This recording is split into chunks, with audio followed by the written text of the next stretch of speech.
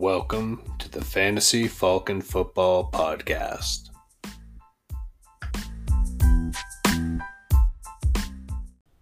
Woo! Here we go again. Welcome back, everybody, to the Fantasy Falcon Football Podcast. We are on episode 36. I am Kyle Faulkner, and joined as always by my co-host Jeff Faulkner. Jeff, how you doing this week, buddy?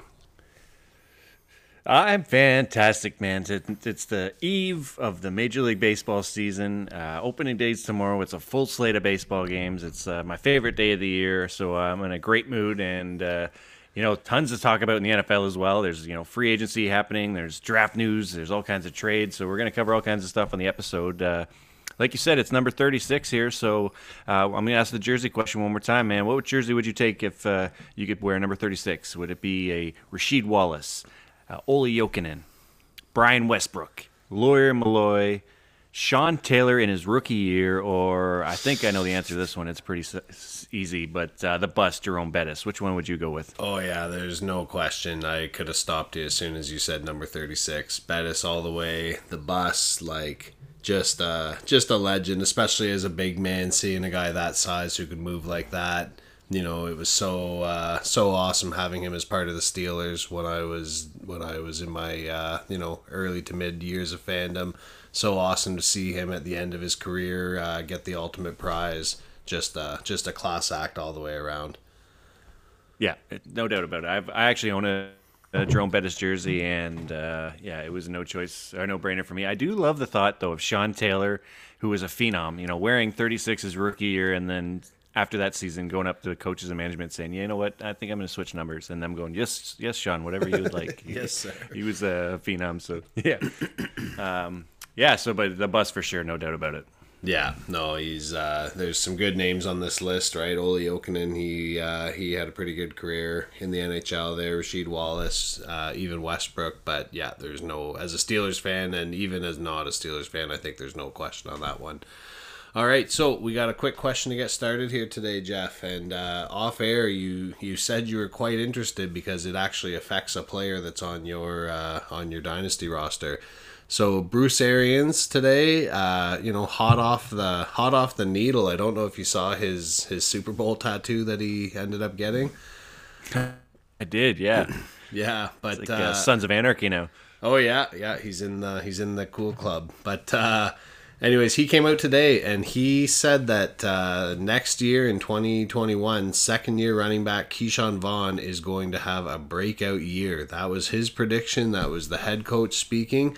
Now, Tampa Bay also has Ronald Jones, and they just recently re-signed Leonard Fournette, so they're bringing the whole gang back. So here's what I want from you. Rank the Tampa Bay running backs in the order they should be drafted this season. Now, do I have to do this as the guy that is not trying to trade Keyshawn Vaughn currently and with no bias whatsoever? This is a show about honesty and integrity. You know us. We're just professionals. All right. I had to clear the air. Okay, so I think I'm taking Rojo. Man. Rojo. I want to say Vaughn, then Fournette, but it's like the angel on one shoulder and the devil on the other, and the devil is just like screaming. No, I think it's Rojo, Fournette, and Vaughn, but I do like that they're talking about the kid. Yeah, for sure. With Fournette coming in, he kind of disappeared this year where when he was drafted, there was a lot of talk as to whether Jones would even hold on to the job or whether Vaughn would step in and become kind of a full-time guy eventually. It's a tough one. Like, I know I could hear you struggling. I wasn't sure if we got disconnected there for a minute. You kind of sounded like Jim Carrey in Liar Liar when he's trying to talk about the pen and his mouth just won't let him say it. I don't know. I feel like what you're saying is right. Rojo, Fournette, and then Vaughn. But there's a big part of me that actually thinks Fournette should be the first guy to go. And then if you think that way, I guess Jones next and Vaughn, but I wouldn't be surprised at all if late in the season you saw Keyshawn Vaughn, becoming kind of a standalone fantasy player, really.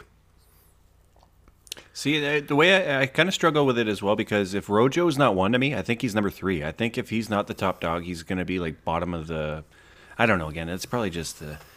It's tough. But we're going to talk about this later too, because it's a 17-game season next year, and I think all three of these guys are going to eat, because we're going to see the teams change the way they utilize the running back, and the guys the wear and tear they're going to take over the season, especially teams like Tampa Bay who are built for long playoff runs. They're going to try to keep these guys fresh. So. This could be one of those running back, fantasy-wise, one of those running back situations to avoid altogether, to be honest. Yeah, absolutely. And that might be the most honest answer is if you're going to draft any of these guys, it should be in in a later single-digit or early double-digit round, and really you're drafting them with the hopes that one of them emerges, or maybe that there's injury or game management situations where one of them gets the majority of the workload. So I don't think any of those three guys you'd feel good about week 1 or week 2 throwing them in your lineup. All right, well, like you said, we got a lot to get to. We actually had some action in the league. So what do you say we hop right into the fantasy news? I've just been handed an urgent and horrifying news story. And I need all of you to stop what you're doing and listen. Oh man, speaking of fantasy, this is like fantasy football trading all over the place. I thought I was getting a group text from the LOEG here. So San Francisco, they traded away their 12th overall pick in this year's draft, and a third rounder in this year's draft, and their first rounder next year, and their first rounder in 2023. They traded all that to the Miami Dolphins to get Miami's third overall pick this year. So, they moved up 9 spots, and all of a sudden, if I'm Jimmy Garoppolo, there are alarm bells going off on either side of my helmet right now. What do you think? Is he done with the Niners? There's a lot of talk lately about Mac Jones from Alabama, but at number 3 overall, it could be Zach Wilson, could be Justin Fields, maybe Trey Lance. There's lots of good quarterbacks in this year's draft. What do you think? Are they going to bring in a new person under center? I think so. I mean, with what they gave up for the trade, it must be for a quarterback. You don't move that kind of. It's not Herschel Walker years, but this one is. I mean, they said that management agreed to make the trade and keep Jimmy G on. So it sounds like that maybe he's going to start the year and then wait for the kid to overtake him. But I mean, the writing's been on the wall for Jimmy Garoppolo for all offseason. It seems like there's been rumors of him getting traded back to the Patriots or elsewhere. So I don't know if this kind of starts that and quickens or speeds up that process or what happens here. But I definitely say they draft a quarterback, and it's so funny because after it happened, every expert was on social media, and they're like, I know they want Mac Jones. And then the next guy's like, for sure it's Trey Lance. No doubt about it. Justin Fields is going. So, this is my favorite time of year. We got a whole month, all of April, basically to speculate on who's going where, but it's going to be a lot of fun. Yeah, and that's it. Everybody's got a take, and you want to make a bold stance so that if it comes true, you can pipe up and say, see, I told you I'm an insider now. Yeah, I don't know what's going to happen. Like, I could see them bringing in a young guy. I know there's rumors of them bringing someone in and sitting them for a year the way that the Chiefs did with Mahomes. I don't know. That's not, we don't really see that lately. But at the same time, too, we've seen a lot of the quarterbacks that teams traded up for are on the way out of their team this year, only a few years later, right? But anyways, after that trade went down, Miami, they weren't done. They turned around. They took that 12th overall pick, another later round pick from this year, and then their own first rounder from next year. And they took all that, sent it to Philadelphia. So they got Philadelphia's 6th overall pick. So really, at the end of the day, what happened is San Francisco moved up 9 picks. Miami moved back 3 picks, and they got an extra first rounder and an extra third rounder. And Philly moved back 6 spots. They moved from number 6 to number 12 overall, and they got an extra first rounder in next year's draft. So, pretty interesting. It looks like Philly, that, kind of confirms that they are committed to Hurts. They've still got top half of the first round talent coming this year, and then an extra first rounder for next year to kind of build up their talent pool. And for Miami, picking at 6 overall, there's a lot of good pass catchers available. It sounds like they're comfortable with Tua, and they could be looking to add an offensive weapon. Yeah, I mean, people have kind of been, ragging on Miami here, but you look at their drafts the next 3 years, and they're pretty stacked. So they're building this team the right way, and some people aren't sold on Tua, and maybe he's not the answer, but he's going to have, a lot of new faces around him this year and the coming years. So, they're building that team right, and if he is the answer, it's going to be a pretty good squad, and that division is going to be a lot of fun this year. And Philadelphia, I think they have 11 picks this year. So, I mean, a team that was a hot mess last year is going to get some new blood in there as well. So, hopefully, they put some weapons around Hurts and give him a chance to succeed. Yeah, I saw something. Oh, sorry. I was just gonna say I saw something like the Dolphins when they picked up Laramie Tunsil. With his draft day disaster, right? The gas mask photo that was leaked on draft night. They picked him up way later in the draft than he should have gone, and after trading him away, it sounds like they've now turned him into, I think it was 4 first-round picks that they ultimately have gotten from that deal. Pretty good. Well, I mean, yeah, hat tip. Pretty good, exactly, yeah. Well, this offseason's also been, pretty unique as far as contracts going to free agents. We've seen a lot of receivers take 1-year deals and kind of settle for a lower than expected contract to reach free agency next year. But that's not the case in Seattle. They locked up one of their best receivers, Tyler Lockett, for another 4 years, $69 million, $37 which is guaranteed. And as the guy that rostered Tyler Lockett all last year, you must be pretty happy he's going to be with Russ for at least another season, anyways. Well, you know what? It's yeah, exactly. It's about as good of a situation as I think it can be. We'll see how the Seattle offense shapes up down the stretch, going into this season. But he's got the talent, and he's got a good quarterback, and he got paid, so now it's time to produce. And side note: if anybody's interested in a top 10 wide receiver who just got paid, give me a call. Was he in the top 10? Well, you're going to find out later on, buddy. Oh, nice. Yeah. Yeah, like you mentioned, though, this is this offseason with the cap going down, this has largely been a year of 1-year contracts. Tyler Lockett and Kenny Golladay, kind of the exceptions. And even though the free agent frenzy is kind of over, there's still a couple of players sniffing around and still some guys joining teams. So Willie Snead, he's going over to the Raiders for 1 year. Mohamed Sanu, he's going to the 49ers for a year. And Sammy Watkins, he's, just disgusted with the Chiefs' loss. They're losing effort in the Super Bowl, and he's gone over to join the Baltimore Ravens. So the Ravens, they couldn't get Juju, and they settled for the poor man's Juju. They went for Slam and Sammy instead. Slamming.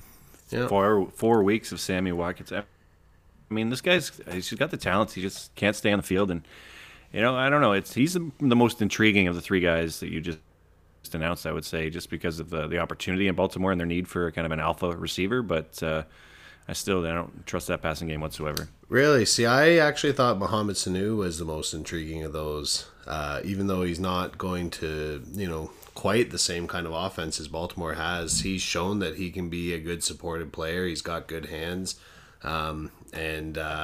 With that team getting healthy, don't forget they were in a Super Bowl just 2 years ago. So he could be a piece that, just based on volume, he could get some points for you.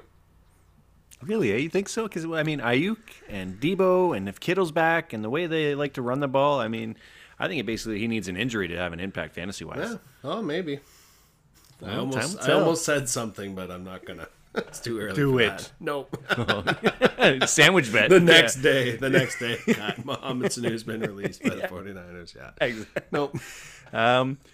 So some news out of Washington as well. They made the signing of Ryan Fitzpatrick in the most exciting QB battle in the world with Tyler Heineke and Ryan Fitzpatrick was supposed to be all the talk of the town in Washington. But now there's a rumor that they may consider drafting a quarterback as well this year to add to that. So.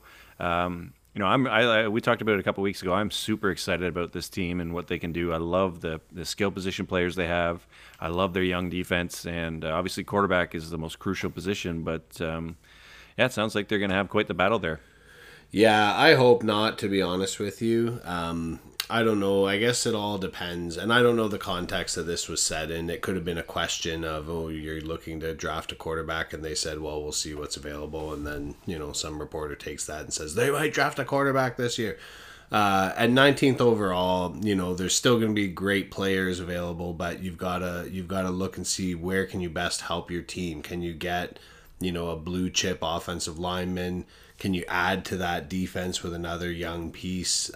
You know, they've got a running back of the future. They've got two talented wide receivers and a good pass catching tight end.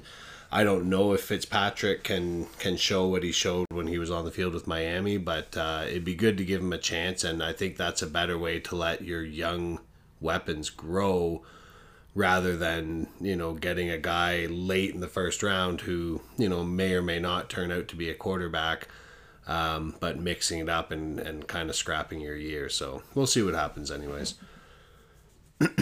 This is big news for us, buddy. All our prayers have been answered. You know, James Conner is gone, and the Steelers have filled in that blank spot on the depth chart. Kalen Ballage is coming to the Steelers on a 1-year deal. Are we going to be in a position where he touches the ball 10 times in a game this year?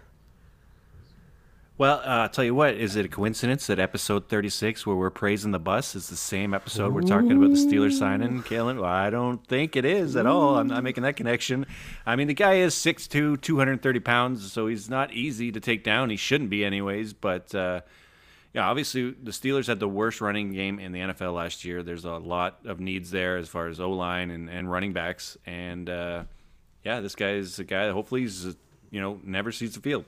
I mean, yeah, either that or hopefully, I mean, because he always seems to get a chance because he's so big, right? So maybe he puts it together. He didn't look that bad. He didn't look that bad this year in Los Angeles. But he didn't look like limited play. What was he drafted? Do you remember where he was taken? Was he a first-round pick? I can look that up really quickly. I can't remember off the top of my head.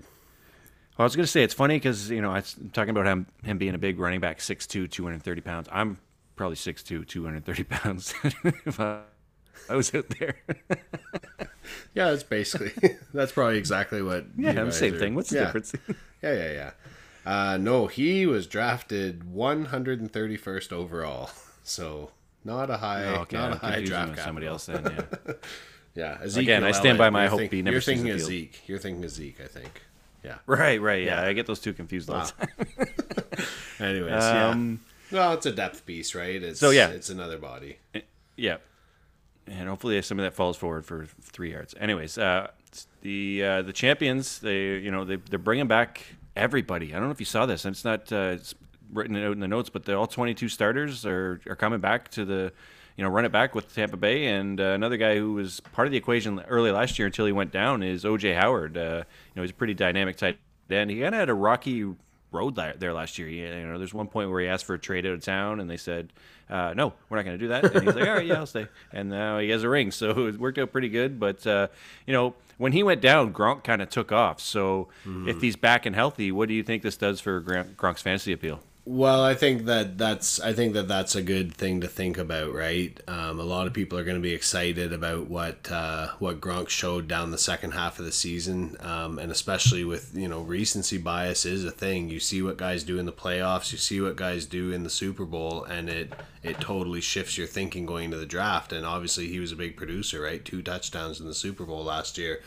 But it's really tough to say. Would Gronk have had the kind of mini breakout that he had if all the other tight end pieces were healthy? Because don't forget that there's also Cameron Brate in the equation, and for a long time people were already upset because O.J. Howard was supposed to be this breakout young tight end, and Brate was stepping all over him, and they were splitting touchdowns and splitting yards, and each guy would end up with 400 yards and 4 touchdowns. And then now you throw Gronk into the mix. I think it's going to be a case of, you could, if you're taking a chance, it's definitely on Gronk. But I wouldn't really expect too much unless the opportunity arises for one of them to be on the field all the time. Yeah, I agree totally. I think, Gronk's more, he's built for the playoffs. So it could be a case where they manage his reps until when it matters. Yeah, like they're running it back. That's it. They brought everybody back. It's the first team since the salary cap era. So since whatever that was, 93, 94, It's the first team to bring back all 22 offensive and defensive starters, and they've got guys restructuring. They've got guys taking a slight discount. The one big name, not officially a starter, but the one big name that's kind of outstanding is Antonio Brown, but it sounds like they're in kind of peaceful negotiations, and he wants to be there. He wants to be a part of the team, and he wants to run it back again. So they've got to be right up there with the favorites to do it again this year. So we'll see what happens. Kind of a name to talk about, but not really one to pay too much attention to until you're taking your flyer picks, is Greg Ward. He came on strong for a little while this year with the Eagles. They were a hot mess. He's back with the team. It sounds like they're excited, to see the rapport that he can build up with Hurts there. So, if you're looking for a late round guy with volume opportunity and some upside, Greg Ward, he showed that he could be a usable receiver in the league.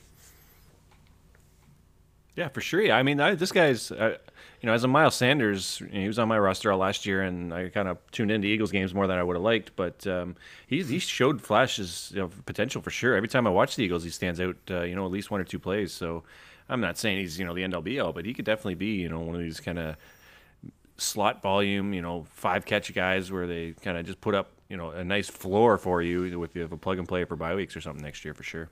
Mm-hmm. I mentioned this a little earlier in the news here, but the NFL has made it official. They're going to 17-game regular season, and it's exciting for fantasy fans. It's exciting for all NFL fans, but it's not super exciting if you're a player. And some of the big names like Kamara and Aaron Rodgers have spoke out about their displeasure with this announcement. But I don't know. This one's going to be really interesting. I think we're going to see I kind of hinted at that we're going to see teams change the way they use players and manage their reps and practice weeks. And I think this could, it seems like a minor thing, only one game, but it's quite a bit. Well, it is like one game is, it's taxing, especially when you're adding one on before the playoffs. You're going to have exactly what you say. Teams that are in a good position, they're going to be looking ahead. And, we saw even this past year where the playoff structure changed and the bye opportunities changed, that more teams were comfortable with where they were and ended up resting players late in the season. So, yeah, it's going to be interesting to see what happens. I saw a funny little meme that now, because there's a 17th game, officially the Patriots will remain forever the only team to finish 16-0 in the regular season. But it means something for fantasy too, because we've had a 17-week season forever, or for a long time. But most leagues are done week 16 to avoid having the risk of your stars not playing. Do you think that we see the kind of standard format go to an extra week this year, or do you think that most leagues are going to kind of play it safe and just keep it as it is until we see how this looks? Well, it's funny because, as a commissioner, I've been tossing and thinking about this idea for quite a bit. And, I drove for 10 hours the last 2 days. I thought about it a lot. So, our league's kind of set up perfectly where we have 14 teams and, you play everybody once and then it's the playoffs week 14, 15, 16. But it also kind of sucks if you have 2 weeks now, especially 1 week if everybody's there, right? Like, like you said, usually you see a lot of guys benched and it's hard to gauge when, on championship week that week, but now that there's a buffer there, I think I don't want to waste that opportunity, and I can maybe extend the schedule, but I don't know how that would affect. There's there's a lot of things that kind of trickle down, and I don't know if we'd have to go to divisions or what would have to happen to make it work. Yeah, well, a lot of every commissioner is going to be in the same situation you are, so maybe if anybody's got an idea or got something that their own home league is doing, maybe throw us an email and send your idea, and we'll talk about whether it's a good one or not. Real quick before we go, this isn't quite NFL news yet, but soon to be. We got some rookie news. We got a rookie watch going. There's no official combine, but schools are running their pro days, and a lot of the top prospects are kind of showing what they got. So Justin Fields at Ohio State's pro day, he ran the second fastest 40 time for a quarterback ever. He ran it in 4.44 seconds. The only one to ever go faster was RG3. He ran in 4.41. So pretty exciting. And I don't know if you caught any of the throws that he made, but there was one where he's like rolling out and throws cross-body, and it's like 60 air yards and just dropped a dime for the guy. Now, no defense, no equipment, no pads, nothing. But, pretty excited to see what this guy could do and see where he ends up this year.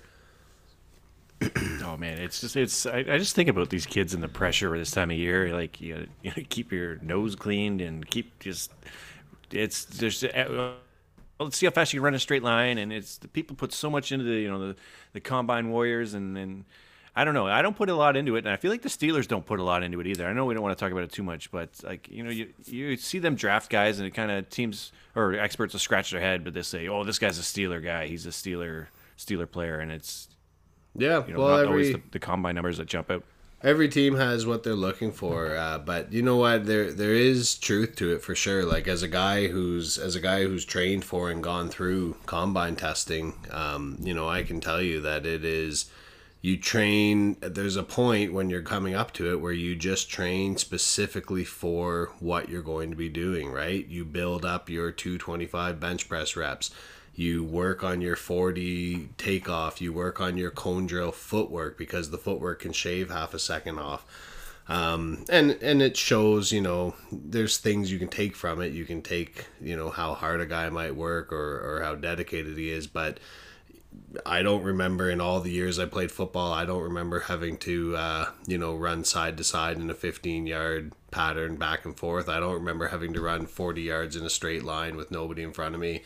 I don't remember laying on the ground and having a guy on top of me and having to repeatedly press him off of me and back down over and over again, right? So not necessarily a good indicator of what kind of player you are, but, it's fun to have something to talk about, and it gives you some numbers to compare these guys.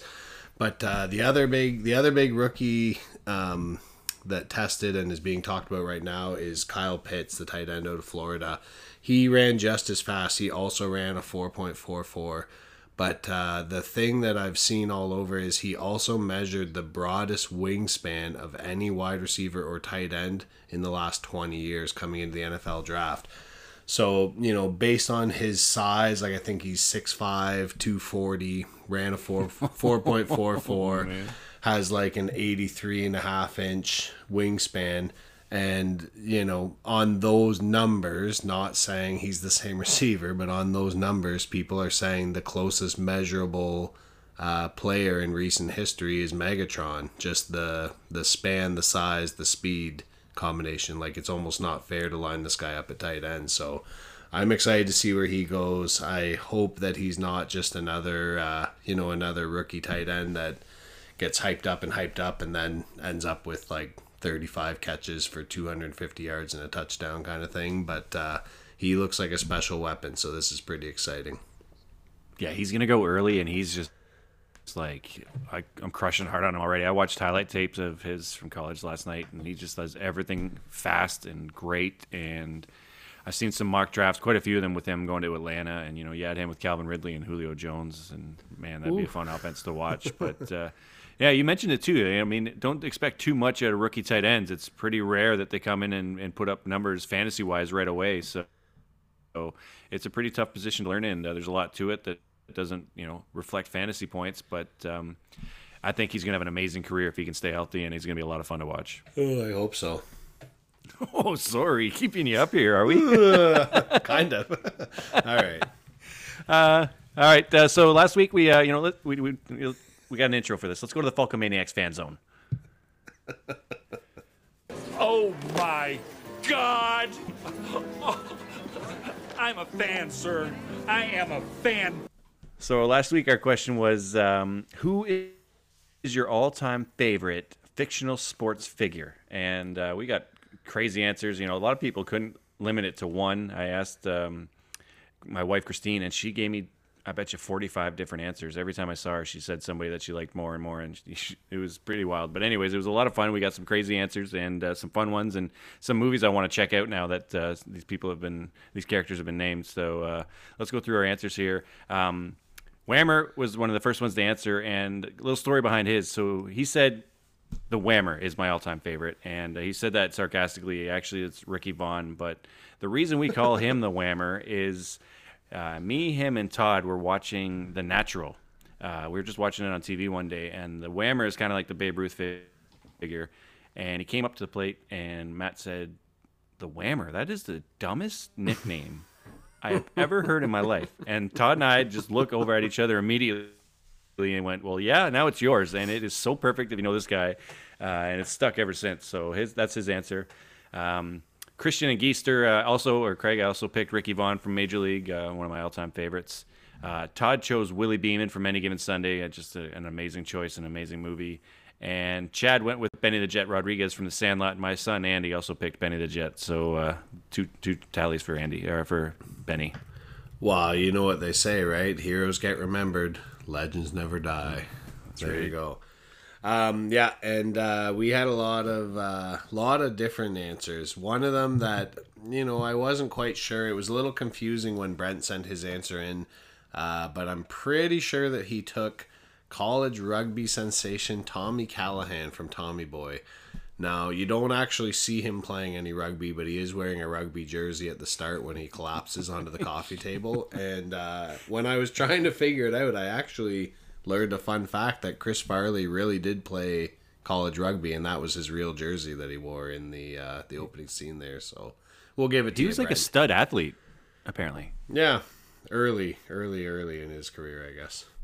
Anyways, DR took Roy McAvoy in Tin Cup, which I need to go back and watch that movie. I haven't watched it in about 5 years, and I just kept thinking about that last hole and that last scene and just laughing.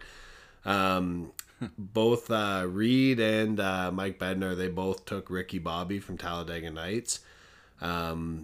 Drew, he went with a guy that I didn't actually think of, but as a kid, this was a big icon for me. Fulton Reed, Mr. Slapshot from the Mighty Ducks. I spent a lot of time out on our backyard rink just hammering the puck like the brooding knuckle puck. The brooding bad guy. No, not knuckle puck. No. Oh my god. No. Pretty good. I did a lot. I did a lot of knuckle pucks too. Don't get me wrong, but I think Drew obviously is tuning into the new series of the Mighty Ducks. He's pretty happy about it. Yeah, I haven't checked it out yet. But that's pretty cool. I did see the trailer. Steve Henning, he wrote in and he said this is not an opinion. He said this is a straight fact. Ivan Drago from Rocky IV. That is the greatest fictional sports figure of all time. And he kind of made the case that, he defeated and killed Rocky's longtime competitor, friend, trainer, supporter. And by the end of it, he and Rocky were friends. So, pretty good. If he dies, he dies. And we didn't get a response. Break you. Yeah, exactly. We didn't get a response from Marty, but you know him pretty well, old Martz, and you know him well enough to assume that his choice is Teen Wolf. Now, I have to ask, is this Michael J. Fox Teen Wolf or Jason Bateman Teen Wolf? Do you have to ask that for real? Well, I don't know. Marty's not a guy. It is. I could see him being Marty McFly. I could see him saying. Michael J. Fox. I could see him saying Teen Wolf 2 was highly superior. And a real I couldn't see him saying that at all, by the way. And a real late addition while we're recording, actually, Tyler came in and he threw a shout out to another Mighty Ducks star, the cake eater himself, Adam Banks, number 99. Ooh, number 99. That's right. But what about us here? We had to narrow it down. We had about 75 choices last week. What did you end up with? Lou Brown. Oh yeah. Oh yeah. That you know what? I probably could have guessed that. I guess that's a good one. I was hoping you were gonna say who's Lou Brown, but no. Yeah, that's the quote from the movie. But yeah, he's my all-time. Anything he says, I wanted to choose Harry Doyle, but I didn't figure. I thought that was a stretch, so I went with Lou Brown. Let me get back to you. I got a guy on the other line about a set of white walls. You're not going to let her get you down, are you? Oh, don't get me going, buddy. I'll be screaming and waking up the family here. Well, How about you? Who'd you pick? Well, there's so many athletes to choose from. It was hard. Like, do you go with a funny? Do you go with an inspirational? Do you go with a real cool? I went for somebody that no matter what can get you fired up. You never get tired of listening. There's no character flaw for this person at all. And that is the trainer, Mickey, from the movie Rocky. There were just too many amazing choices, but you know what? If you're having a down day, I dare you to listen to Burgess Meredith, give a speech, get you pumped up, and you will leave. You'll take your headphones off and you'll be ready to eat lightning and crap thunder. Oh, man. I loved the Rocky movies as a kid. Rocky was almost my choice for this, and Mick was, oh, man, what a great character and what a great actor for sure. That's an amazing choice. And I actually, breaking news here, I changed my choice. I just thought of this as you were speaking, and no doubt about it, Frank Dukes is my number one all-time favorite. Well, I guess if you want to have a number 1 and 1B, I guess that's fair. Oh, well, we can't sit here talking about these guys all night, but thanks to everybody who wrote in. It's awesome when we get the feedback, and just, last week we got the video game feedback, and it got me all fired up to check out some nostalgia games. And this week, just like you, it gave me a list of movies I need to go back and rewatch because, even the very first one there, like, is there a better sports movie scene than the home run in the natural? The lights just going. Man. Oh, man. Anyways, let's get back to business here, buddy. We got some real football to talk about. We are, we're partway through our series looking back on the 2020 season. And we're on to a new position this week. We are going to be checking out the year in review for the top 10 wide receivers. All right, run out and hook in. Run out and hook in. Show these people how to play football. My form is perfect. I'm like Jerry Rice. And man, wide receiver is so bananas. You look at this, and we'll go through the top 10 today, but like we can go through the top 30 and be excited about all of them. It's just such a deep position, and every year there's new names, new exciting guys coming out of nowhere and putting up huge numbers, and we can expect the same next year. So the top 10, there's not a ton of surprises where the top 10 goes, other than Mike Thomas not being here because of injury. But let's go through it with number 1, Devontae Adams. I mean, this is no surprise to anybody, I'm sure. 115 catches, 1,374 yards, 18 touchdowns, 300 fantasy points. It's absolutely disgusting. And this guy missed time, right there between week 2 and week 6. So it's insane the amount of the rapport he has with Aaron Rodgers, and they don't have a second. We've talked about this for years. They need to draft somebody to help Adams.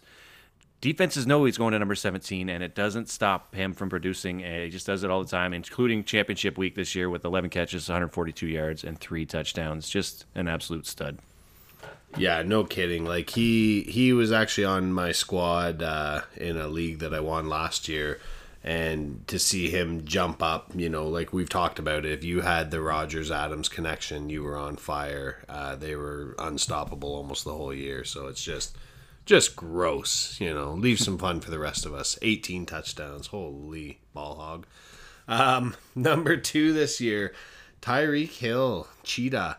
This is a guy who the narrative around him is always that he's boom or bust, but he was actually pretty consistent this year. He had 87 receptions, 1,276 yards, and 15 touchdowns. So he finished just behind Adams. He had a total of 289 fantasy points in our scoring system.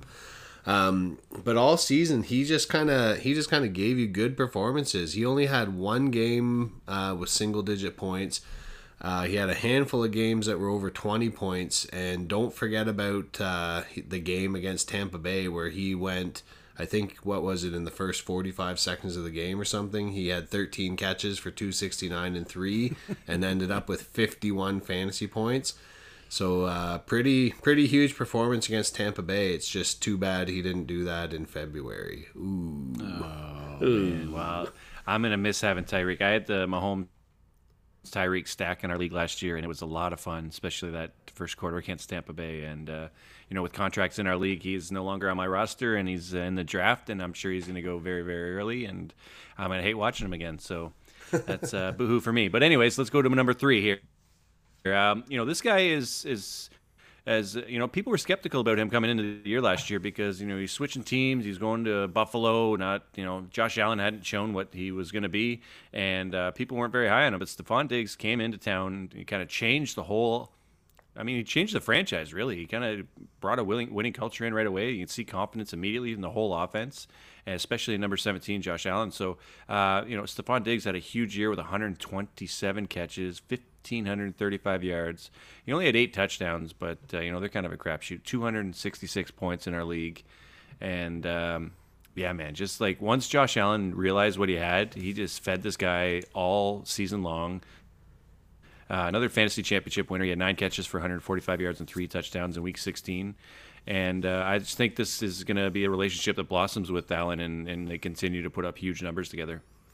Yeah, so the question I was kind of thinking about for this one is, it seems likely that the touchdowns are going to go up. Like, really, he underperformed in touchdowns for the number of catches and the number of yards he had.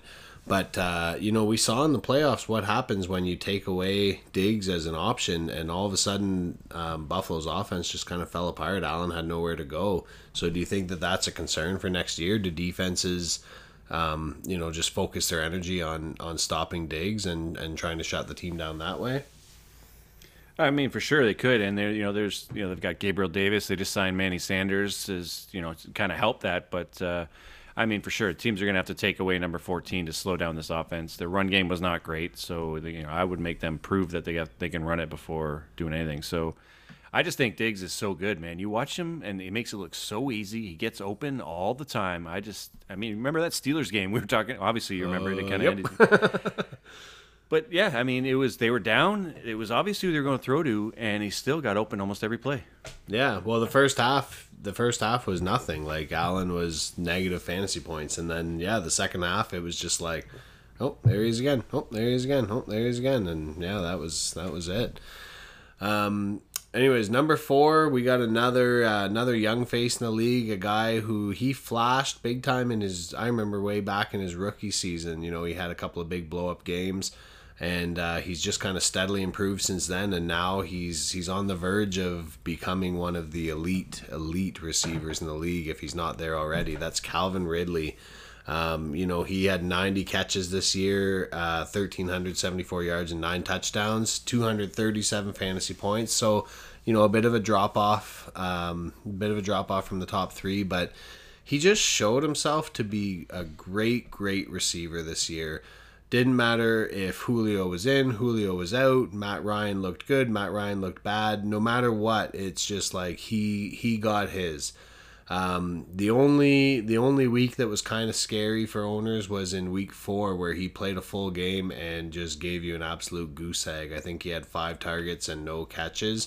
And so everybody who said, he's a boomer bust, he's a flash in the pan, he's not Julio yet, they all came out. But other than that, and a game and a half where he was hurt, he never dropped below double-digit points again. So what do you think? Is this kind of the peak? Is this the full breakout? Or is this just a taste of what's coming next year? Yeah, I'm not... I don't think this is the peak. I really love this player. I think he's capable of being... if he gets the volume, he could be the best receiver in the league as far as fantasy numbers. But, Julio's still there, and he's still going to get a big piece of the pie. But I really think this year Ridley takes the next step and is the alpha in Atlanta. And, I can see him being at the top of this list for a long time. The next guy is another guy that switched teams, and people weren't too sure how it was going to play out. This was kind of a shocking trade, but... looking back, it's kind of expected and par for the course for the Houston Texans. But DeAndre Hopkins, in his first year in Arizona, he put up 115 catches, 1,407 yards with 6 touchdowns. He wasn't super consistent, though. You look at his stats and you look back at the year, he had 7 weeks over 18 points, and then he had 6 weeks in the single digits. And, some of that is the inconsistent play from Kyler Murray. Kyler had that dinged up shoulder for a few weeks there where he wasn't himself and the offense struggled altogether. But, you look back at that Buffalo game and that play he made at the end of the game. That's the kind of the playmaking ability Hopkins has. He's a stud talent. I saw a tweet today. He's leading the league in receptions since 2013, since 2014, since 2015, since 2016, and since 2017, and since 2018. He's just every year he catches the ball, and you ask the question here, where do you think he is on this list in 2021? Probably very close to where he is now. Yeah, he's another guy that really, underperformed touchdown-wise. I could see him moving up this list, as hard as it is to picture any of those four guys ahead of him being unseated. And you mentioned, Michael Thomas with injuries and quarterback changes and whatever, he just wasn't himself this year. But he's just such a good weapon. I think that Arizona is going to figure out how to use him even more effectively. And use him as the scoring target that he can be. I could see him going up this list for sure next year. Well, another guy that I don't know. I thought early in the season I could see him going up this list, but now I'm not so sure. That's DK Metcalf. So actually our next four receivers are a couple of pairs from the same two teams. So DK, he finished at number 6 overall. He had 83 catches, 1,300 yards, 10 touchdowns, 232 fantasy points. When the Seahawks went into their bye in week 6, he was far and away leading every category in receiving. He was like untouchable, especially as a fantasy receiver. And I heard all over, ESPN, all over NFL Network, all over different podcasts, different shows, he was being called the top dynasty asset to own. If you were starting a dynasty league, he should be the 101 because he's young and he's so talented and he's so productive. And after that bye week, he was super inconsistent, just like the rest of the Seattle passing game. You just couldn't rely on him the same way. He was still productive, but like in weeks 1 to 5, he had 5 touchdowns. In weeks 7 to 16, he had 5 touchdowns. The ability is there. The size is scary, but I just don't know. And especially now Seattle saying they want to, get back to a balanced or get back to a running attack. We saw him disappear at times. I don't know if he's exactly what we thought the first half of last season, where he's just this, all-time stud that you're going to be able to trust week in, week out to win you the week. It's hard to say. I mean, you can't teach the size, but I think he's leading the league in drops the last 2 years combined as well. So that's pretty tough. And the book on him was he's kind of only a straight route runner coming out of college, but I mean, he's just so exciting to watch. And I remember, the first half of the year, it seemed like every game he had like a 50-yard touchdown, and he would just made defenders look silly. So it's really interesting that I didn't notice that until you said that we have 2 pairs in the 6 through 9 spots here, but I don't think that would continue moving next year. That's got to be pretty hard to put up. And kind of a hat tip to their quarterbacks, actually. And, Kirk Cousins and obviously Russell Wilson, but Kirk Cousins doesn't get the credit he deserves as far as fantasy production. But I love Metcalf, man. I would trade for him in a heartbeat as far as going into next year and dynasty-wise. I'm a big fan, and there's probably only a handful of receivers I'd take over him, and it's like the Penguins' hand. It's not even a human hand. So, one of the guys I would take over him, though, is a rookie sensation, Justin Jefferson. His first year in the NFL, he put up 88 yards, 88 catches. I keep doing that. 1,400 yards and 7 touchdowns, 231 points. And, this guy, I remember coming into college, people were like, well, is it his talent or is it Joe Burrow and, his love of slot receivers and the offense they ran in college? But, no, it's the real deal. They're both great, but Justin Jefferson is an amazing talent on his own, and he proved it week 3, and he kept proving it all season. Week 3, he puts up 7 catches, 175 yards, and a touchdown, and he finishes the season in the top 10, his first season in the NFL. No training camp again, don't forget, and another competent receiver on the other side. So just a great year, and only the sky's the limit for this kid, I think. Absolutely, and you're totally right about Cousins because, he's already had a history with two productive receivers. Even before Jefferson got there, before Diggs left to go to Buffalo, it was Diggs, and our next receiver, number 8, is Adam Thielen. Thielen is a guy who he's been up around, it's not a name you necessarily think of, and he's almost a bargain sometimes on draft day, but he's a guy who's been up around the top wide receivers in fantasy for the last couple of years. He got back to the top 10 this year, but he did it in a much different way. He had 74 catches for 925 yards, so not a lot of yardage, but 14 touchdowns, huge touchdown production. 2 years ago, I don't know if you remember, a couple years ago, he had 8 weeks in a row where he had 100 yards receiving to open the season. And this year, he only did that 3 times total. He only broke 100 yards 3 times total. But those 14 touchdowns, that more than makes up for it. It seems really unlikely to me that that touchdown total is going to be repeated next year. Like I said, the Vikings, they've had a power duo. They know how to operate. This isn't a new, it's not like he was the standalone and they just added a receiver. Jefferson looks so electric, but he's young, and we'll have to see how they balance the team next year. But what do you think? Are both of these guys, do they have a chance of being top 10 next year? And if not both of them, which one has a better chance of being in the top 10? I think it's Double J.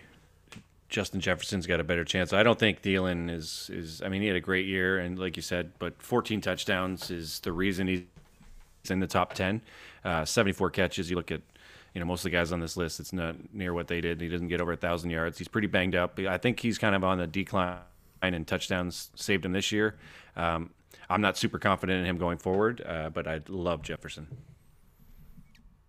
How about you? Which one do you think they'll both be in the top 10 again? It would be a struggle.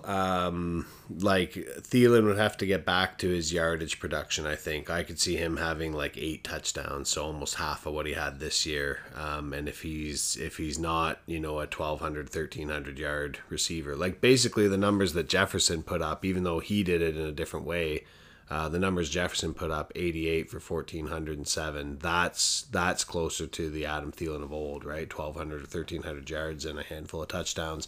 I think Jefferson showed enough, and like you said, no training camp, coming out of college, an abbreviated preparation for the season, and not really getting a full shot until later in the season. I think he'll for sure be in the top 10, and Thielen, he's a hard maybe.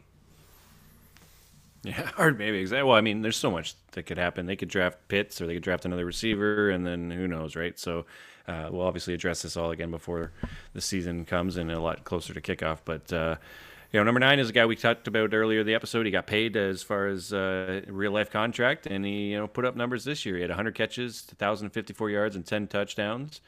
Tyler Lockett is our number 9 receiver on the season based on our scoring, and I don't know why. Maybe I shouldn't be the one talking about him. Why don't you actually take the reins on this? Talk about rostering Tyler Lockett and the ebbs and flows and the ups and downs, and what it's like to have him on your team.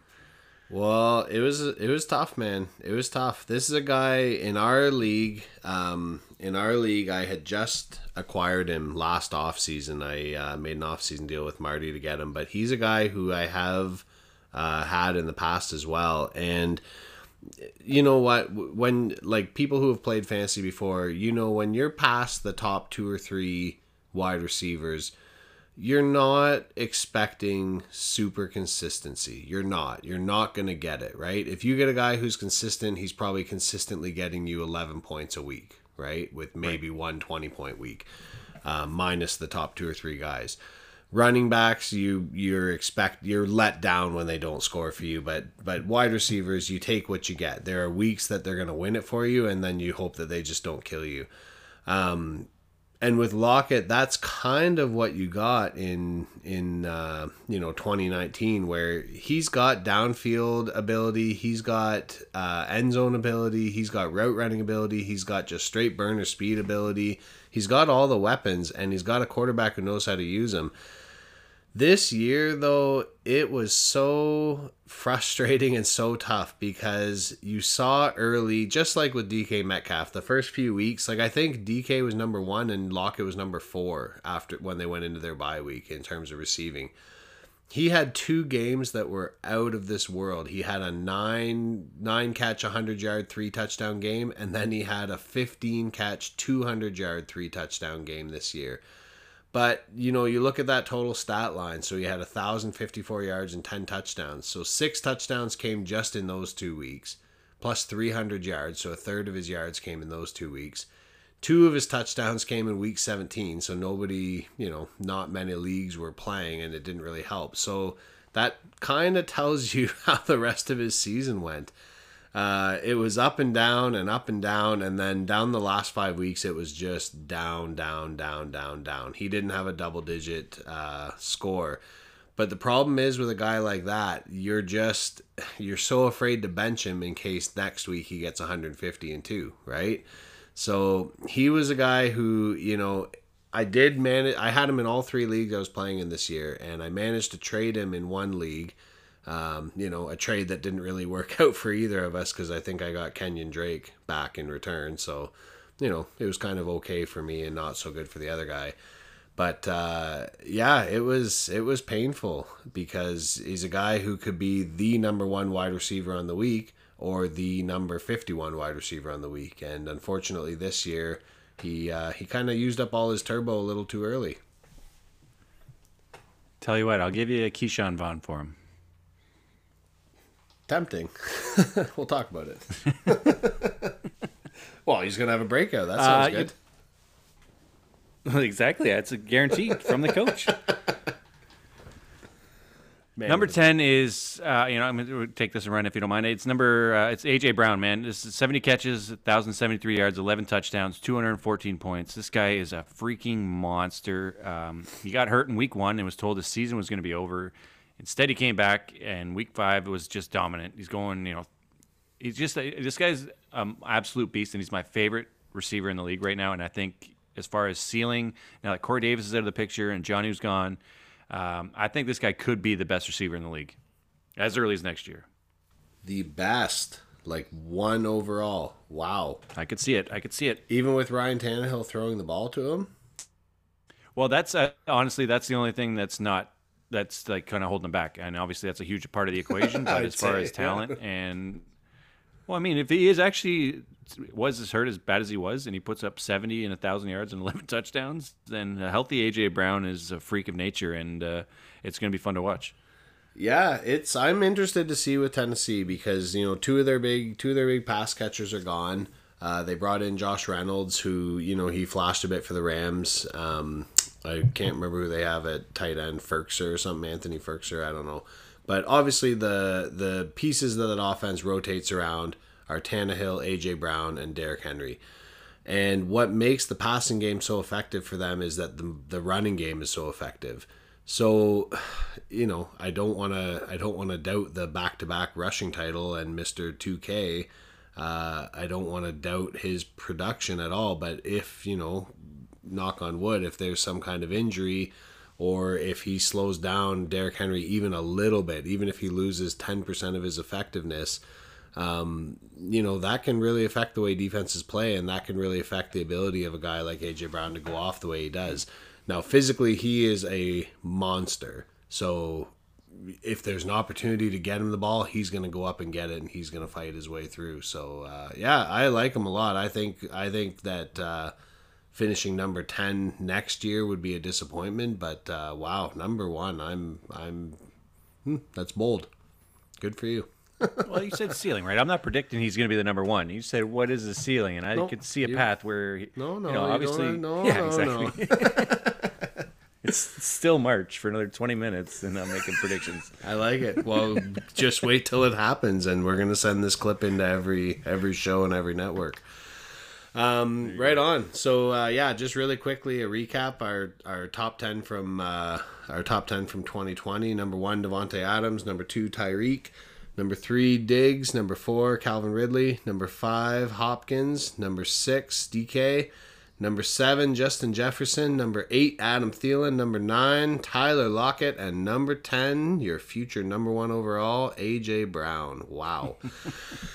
All right. Well, before we kind of get to the end, I actually had an interesting idea based on something that was not happening in football but happening in basketball this past week. So I wanted to get some feedback from you, I guess, or some insight from you as a longtime fantasy manager across a couple of different leagues and a couple of different sports.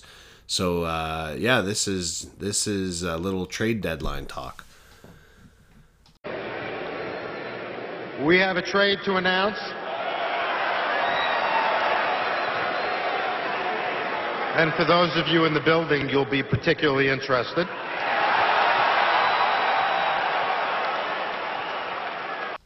So this past week, the NBA trade deadline passed, and the biggest talk, at least up here in Canada, is not about who did get traded, but it's about who didn't, right? The Raptors had Kyle Lowry, the face of our franchise, the Bulldog, and he's on an expiring contract, and most people think he's not going to be back next year. The Raptors aren't going to pay what he's going to be looking for as a free agent. And it was expected that he was going to be moved. Like, I don't know if you saw his press conference the night before the deadline, and basically he's saying goodbye to everybody. He's saying goodbye to the organization. He's saying goodbye, thanks to the fans. He's kind of teary-eyed. He's savoring every moment. Drake calls him while he's in his presser and FaceTimes him on his press conference, and then the next day comes and goes, and he's still on the team. So Masai Ujiri and Bobby Webster, they're taking a lot of heat for not moving him, not capitalizing on the asset. But, if the offer wasn't there, I kind of get it. You don't want to just scrap a guy for nothing just because you said you're going to get rid of him. So where do you stand on this? Like, obviously, we're talking about not in a redraft league and not in a dynasty where you can keep your whole roster if you want to, but a partial keeper league. So a league like League of Extraordinary Gentlemen where you get 6 keepers, or a league where it might be an auction league and contract values increase in price every year.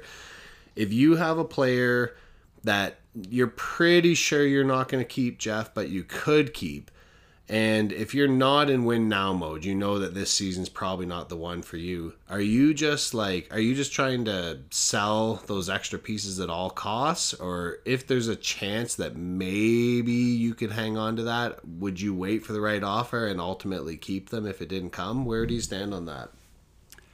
This is really interesting because I don't know. So I don't want to sound super cocky. This is what you're 15 or 16 of the League of Extraordinary Gentlemen, and I've been fortunate enough to stay competitive every single year. Every single year I've been in win now mode until right now. This year I am in a hot mess. I've got no keepers. I got no draft picks. I am in a rebuild. It started, and I am not sure what I'm going to do. I can't see myself going as aggressively as some owners in our league where AJ Brown, for instance, he got traded last year by a team that was in a tank mode for like A.J. Brown in a 4 for a 3. So I'm not going to be giving away players like that because it not only is it I don't like it, but it affects other matchups in the season, and there's other things that come into play. But I'm definitely going to be looking to maximize what I can do the following year, and anybody that is not part of that plan, I'm going to be moving for sure. Specifically to Kyle Lowry, it's my response is in Masai I trust, and yeah, I mean, obviously they didn't get an offer they liked, so I was surprised he stayed, but I trust them so much. So I'm kind of excited to be in this situation, and as far as fantasy football and in this rebuild and kind of unfamiliar territory. And a big part of me is not convinced I'm going to stay there. I'm going to probably try to compete and sell way too much of my future to just barely make the playoffs and then get eliminated first round. But it's a fun spot to be in, and it's kind of new territory. Yeah, no, it's a tough one. I know what you mean. Like it's easy to kind of make the moves you need to stay alive every year, and we've talked about in this league how you can feel like your whole season's falling apart and still pull yourself back from the claws of defeat.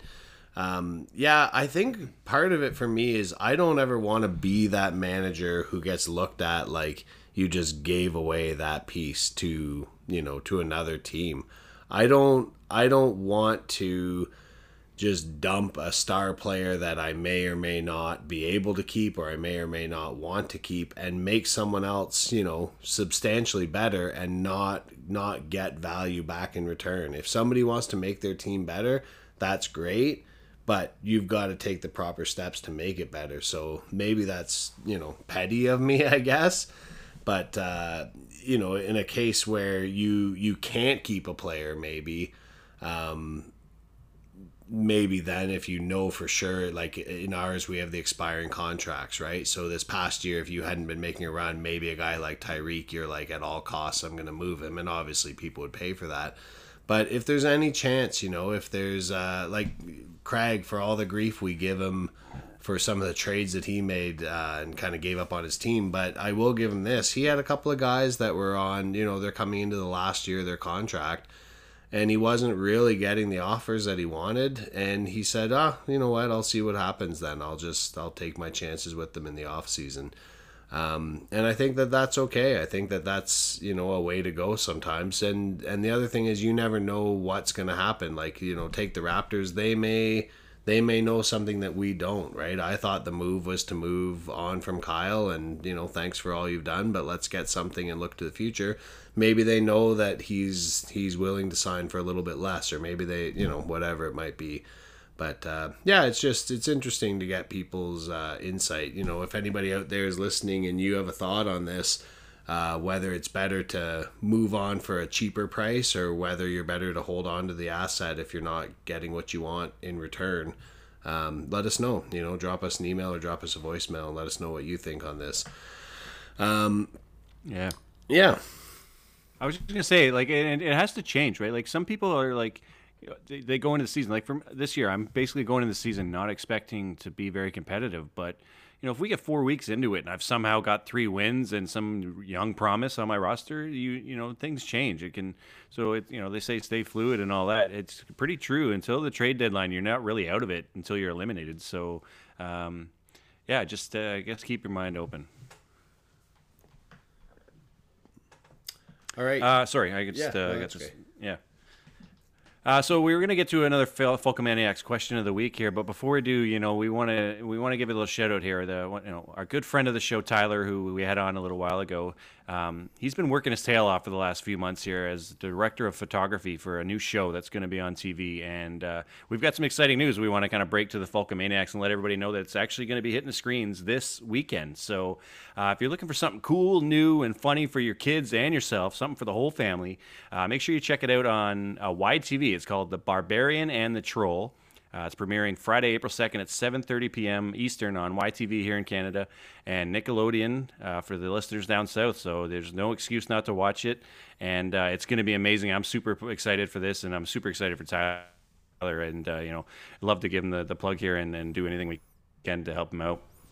Yeah, absolutely. It looks awesome. The trailer you can check out online looks amazing. I'm excited to see it. And yeah, he's been working a lot. I know a lot of people have been working hard on this, and he's been telling us about it, and he's excited, and I'm excited for him. So good luck this week, and tune in if you're listening. Check it out on Friday night, and we'll have to get Tyler on in the near future here to talk about the show and pump it up a little bit for everybody. Anyways, though, you teased it already, but we've got our question for this week for the Falcomaniacs. With 2 out, 3-2 to Mookie Wilson. Little roller up along first, behind the bag. It gets through Buckner. Here comes Knight, and the Mets win it. Jeff, as a sports fan, you know that victory is all the sweeter when it erases years of disappointment and grief. So we are asking you, the listeners, what is the biggest heartbreak that you've suffered as a fan? It could be a player that left via free agency. It could be a star from your team being traded. It could be a bad loss, a crushing championship being snatched out of your hands, whatever. We want to hear from you. What are those moments that you thought you would never forget as a sports fan for all the wrong reasons? Let us know.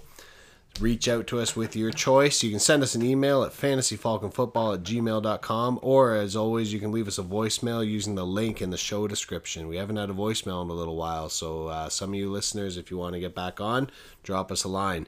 Thanks again, everybody, for listening. We really appreciate it. Please remember, if you like the show, to subscribe, rate, and review wherever you listen to your podcasts. And if you're enjoying the show, recommend us to your friends, to your family, even to your league mates. I know a lot of times when you find a show that you like, you want to kind of keep it secret, but it would really help us out to get the word out there, get the name out there.